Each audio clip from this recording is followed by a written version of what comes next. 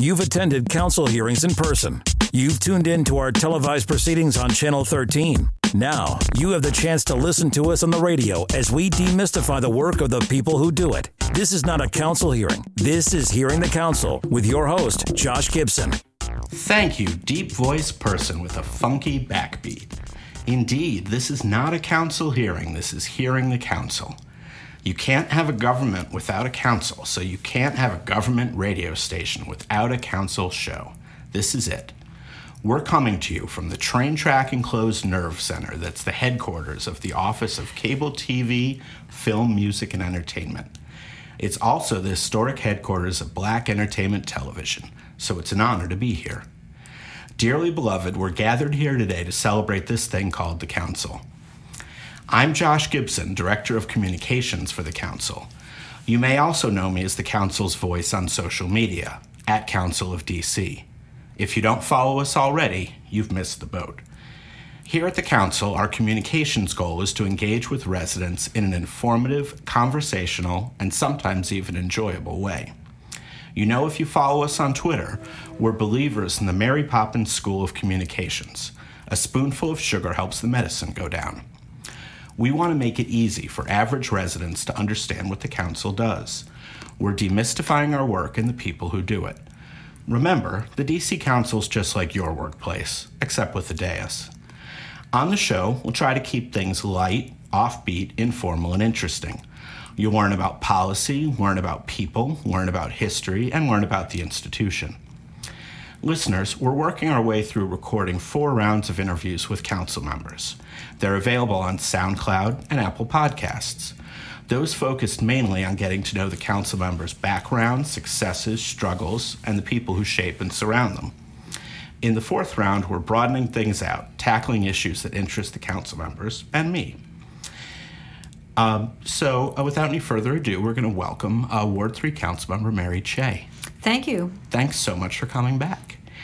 The topic that you've picked for us to address today is one that is very close and near and dear to your heart throughout your career, and that's the topic of food policy and nutrition. So why don't you talk to me about how this came to be one of the central foci of your policy, one of your policy priorities, let's call it that. It is one of my policy priorities, and thank you for giving me the chance to talk about it. I've done rather extensive work in the area of food policy and nutrition, and before I actually talk about some of these things, there are a couple of fundamental points that this work illustrates, I think. One is that, particularly in default of the federal government, but even beyond that, there are certain areas where local governments really are the best units of government to address problems because they can focus on exactly what the problems are in a limited jurisdiction and bring together, a lot of different resources, but make them work for that particular jurisdiction. I think that's the case with food policy in particular. The second thing that this work illustrates, for me at least, is that I'm always so happy that I've gotten this gift of serving in public office, because when I see a problem, I can actually look at it and say, I think I want to do something about that. And then I'm able to. So I just want to thank people for giving me this gift to be able to problem solve. And this is one of those areas. I didn't come into the council thinking that, I have an agenda on food policy and nutrition and all of that. Actually, I wasn't thinking about that at all. It wasn't one of the things that was uppermost in my mind. What happened was, very soon after taking office, I would go to school assemblies or go out to schools for various reasons. And even just looking around, I started noticing that there were, to me, a large number of children who were overweight or obese. And once you notice something, you know how that works. Then you notice it everywhere. Right. And so I started thinking about that a little bit. And, talking to physicians and so on, I learned something about children being overweight. First of all, the associated illnesses will mean that unless we get this problem under control, that we may have the first generation which has a shorter lifespan than generations before us, which hasn't happened. Usually, it expands. And then if a child is overweight as a child, the fact of the matter is they will probably stay overweight. And being overweight or obese, and the percentage in the United States and in the District of Columbia is very, very significant, leads to many chronic illnesses. It leads to diabetes, it leads to hypertension, heart problems, a whole host of ills that are chronic and stay with the person and really materially constrict their lives. So seeing this, I said, well, what can I do about it? Well, I started on a path first with an omnibus bill, a bill that does many things. It was the Healthy Schools Act.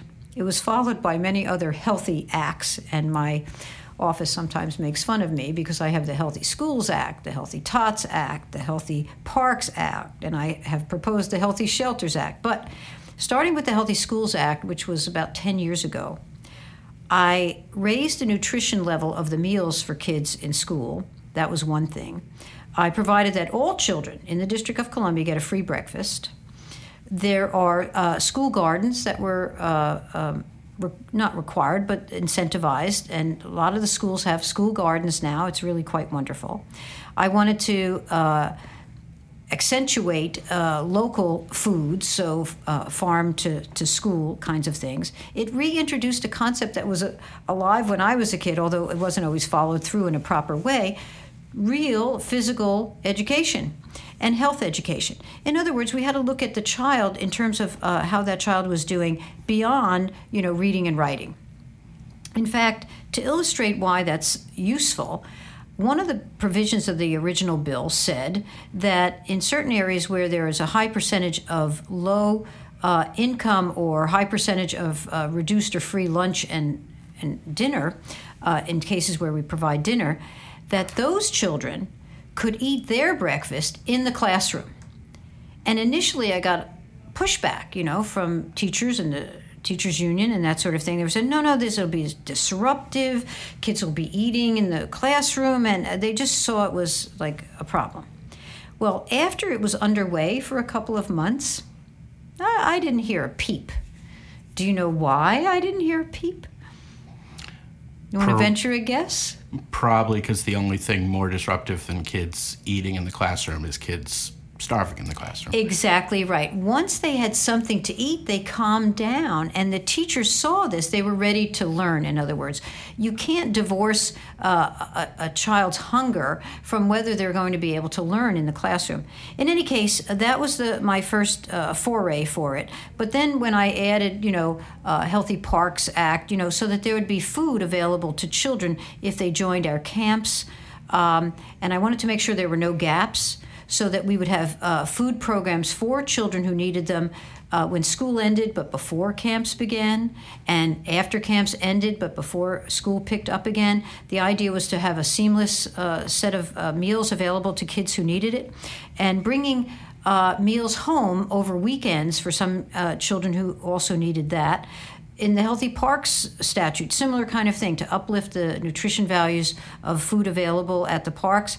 The same will be true of the Healthy Tots, the little ones, not just in the public school system, and Healthy Shelters. We have families in shelter now, and they should have the same good, well-prepared food that's nutritious and available in appropriate amounts so that kids and families aren't hungry.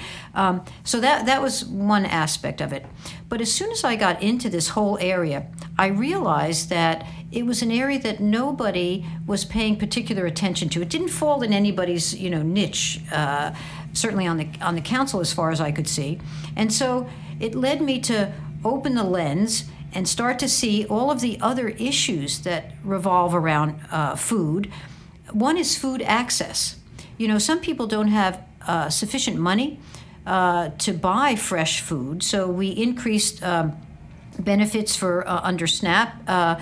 We increased benefits under the Women, Infants, and Children's program.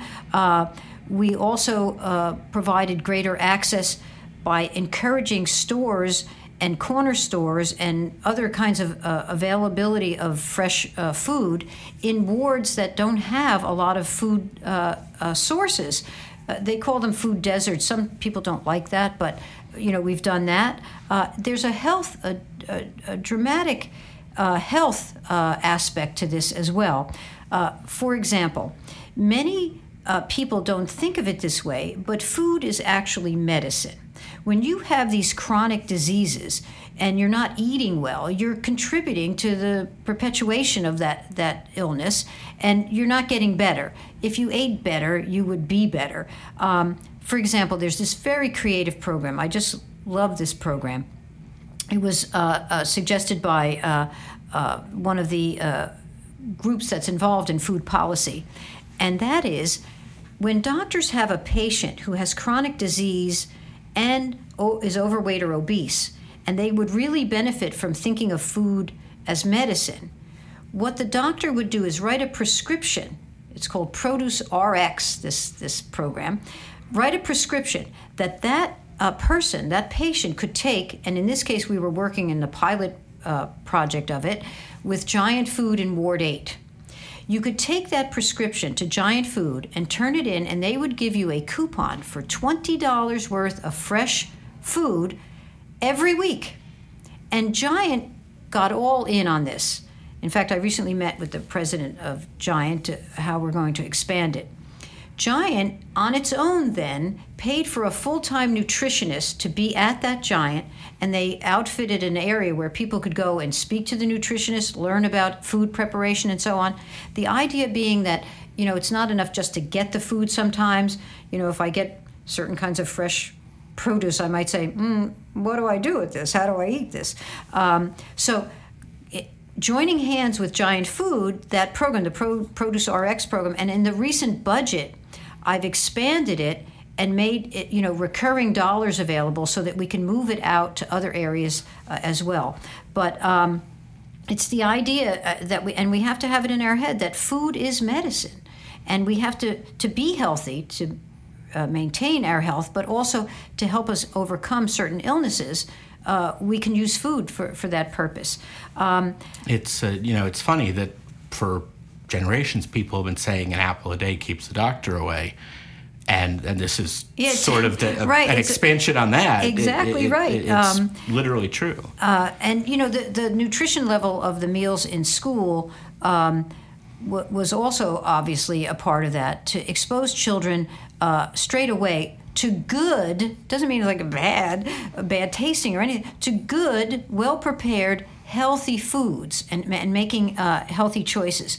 In terms of the Healthy Schools Act in particular, and the school gardens and that sort of thing, I have been delighted to see that children who had been, because of their urban existence, et cetera, sort of estranged, I would say, from the earth, they just love going to the school gardens and planting the carrots and just really engaging on that level. In fact, I was at one elementary school in my ward, because I stop in sometimes kind of, just ad hoc. And I was going to have lunch with the children, and there was a side dish of whipped sweet potatoes. This just overwhelmed me. I was so happy. Those sweet potatoes were planted, harvested by the students, and then whipped into a side dish that they actually ate at lunch. It was exactly what I was hoping for. This understanding of the process. I haven't had such a smooth road with a number of my initiatives. For example, I wanted to, as part of paying for the Healthy Schools Act, I wanted to have an excise tax on soda and sugary drinks. An excise tax is a tax right on the product. And I thought, how elegant that is. I want to raise the nutrition level, and because the CDC has said if you want one policy thing to deal with overweight, in the population, one thing is to reduce sugary drinks and soda, and a way to do that is to put an excise tax, make it more expensive. Especially teenagers, they're very price sensitive. So I wanted to have this excise tax, but Big Soda came out, and fought, vigorously all the way. And ultimately, and this was back in 2010, I guess, they prevailed with the majority of the council. The vote was 7-6. I couldn't get a majority. What I had to settle for was a sales tax on soda. But that's not real helpful, because a sales tax, as you know, anybody listening to this, you go to the supermarket and you go up to the register, you get your bill, and at the end there's a sales tax. You don't know what that sales tax is affixed to. It's just a sales tax. But it was something. It helped me finance the Healthy Schools Act to put that tax on sugary drinks and sodas as a sales tax. But you have to really fight sometimes. Most recently, I wanted to expand, as I mentioned, this Produce RX, where you get the prescription from the doctor, et cetera, by adding money to the budget. And I wanted to increase the sales tax on soda and sugary drinks to pay for it. And to increase the WIC benefits, women, infants, and children, and the SNAP benefits, and so on. But again, Big Soda came forth, and there were some council members who, I believe, carrying their water, were trying to set up obstacles to it. Now, they didn't prevail in the end, but to me, some of these things are so self-evidently beneficial that I shouldn't be getting that kind of resistance. In any case, there are a lot of other things that I've done, but I want to mention one thing that has kind of, been an umbrella or bringing things together, and that is at one of my hearings, one of my many hearings on food policy and nutrition, Lauren Beale of DC Greens was testifying, and she said, Councilmember Che, you've done this and you've done that and you've done the other thing.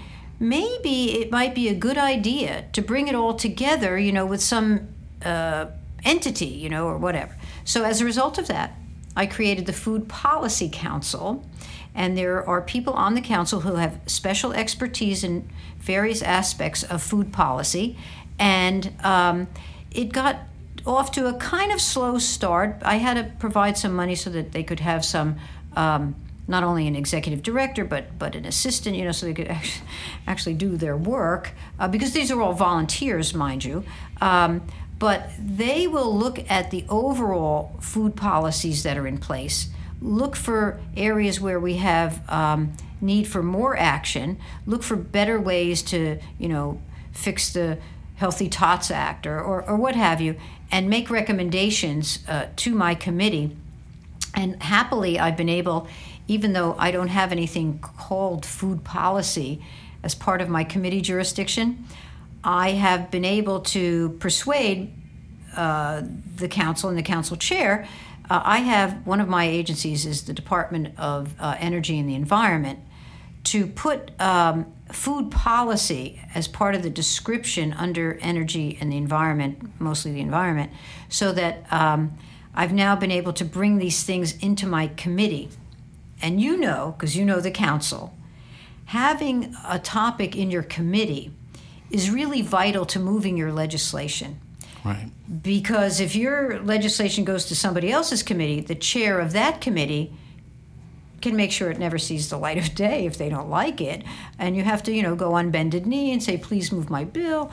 But if it's in your committee, you can move it forward. You can't guarantee it will be approved in the end, but you can, first of all, you introduce the legislation, you have a hearing, you can move that forward, and you can move forward to a markup and get it out to the full council. You can get it moving.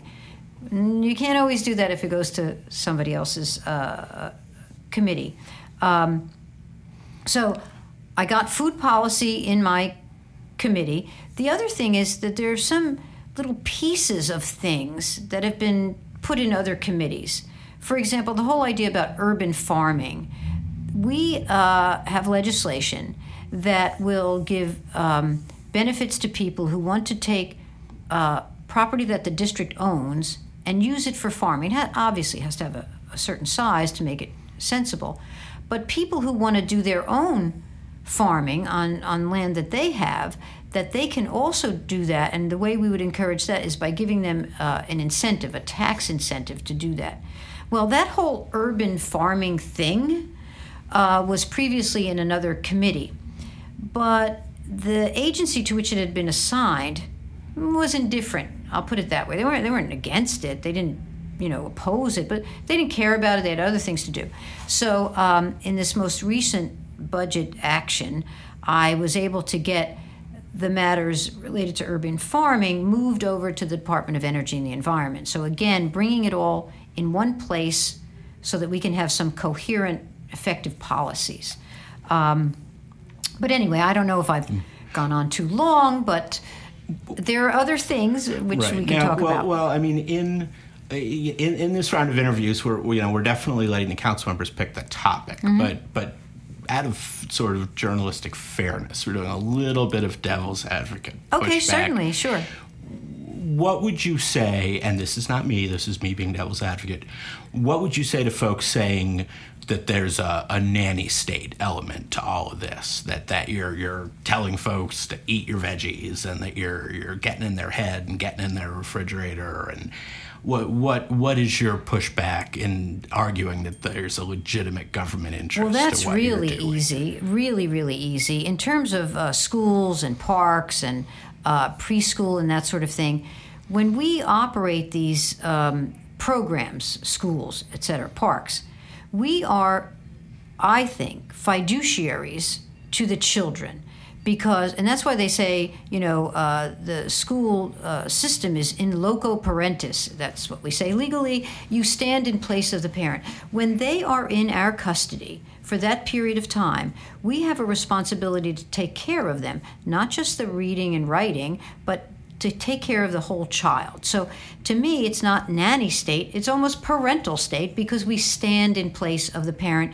And I believe parents want us, when they are in our custody, to be fiduciaries and protect our children. As far as many of these other programs are incentive type programs. They are programs where we provide grants. They're programs where we provide financing for things to be done. It's not as if you're a scold on the corner and yelling at someone who's eating a candy bar. It's not like that. And this whole nanny state complaint, it seems to me, it's a label that is not sharply drawn. Certainly, its application here is misplaced.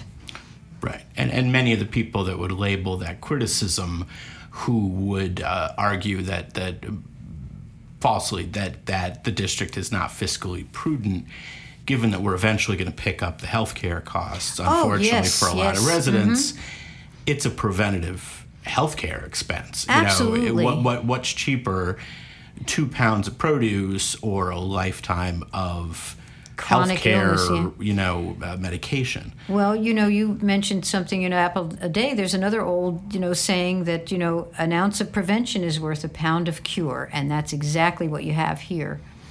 Absolutely. And I think the answer to this sort of a devil's advocate question is the same. But a lot of folks would say the district has so many worse problems to deal with, the tragically struggling education system. You're focusing on lunch. What about the rest of the school day? What about the teachers? What about the students failing test scores? What about the violence that occurs in the schools, outside of the schools? What about families that are struggling? Even with the strong arguments you make for these being important issues, aren't there more important issues and bigger issues that could be fought? I think of these things as intertwined. As I used the example about the kids eating their breakfast in the classroom, you can't have learning when kids are hungry. That's number one. The other thing is, for example, take the camps. When we have kids coming to camp, sometimes they come to camp and their meals are the only meals that they get. And so it's also a way for us to draw the kids into the camps so that they have fun and play in the summer and learn something, but also to make sure that they're being fed. It's not that these other problems are not serious, but this is not something to be put to one side because, as I said, it's entwined with many of these other problems. You have families who may be so in need of proper food or even food at all, that they may not be able to, they're not going to pay their rent because they have to feed their kids. So, to think of these things as disconnected sort of dots along a line mistakes what's going on. And the root of much of this, not all of it, but the root of much of it is poverty. And we do many things, to deal with poverty, but poverty grinds people every day. And one of the ways that it affects them and can affect them for their entire life, you yourself mentioned this, is whether they have proper nutrition. Because if they develop these chronic illnesses early, they're likely to have them for their whole life. And I don't think, that we should minimize in any way these most serious health effects and the quality of life that people are being deprived of because they didn't have proper nutrition. Sure. And one little, you mentioned kind of the tapestry, all the little things you have to do to stick your finger in the leaky dam to fill the gaps to make sure people get good nutrition. Folks always wonder why D.C. schools close as seldom as they do on snowy days. At least part of that decision-making process is the realization that so many kids, so many D.C. families, a lot of the kids only get food at school. Mm-hmm. So if you close school, the kids aren't going to eat.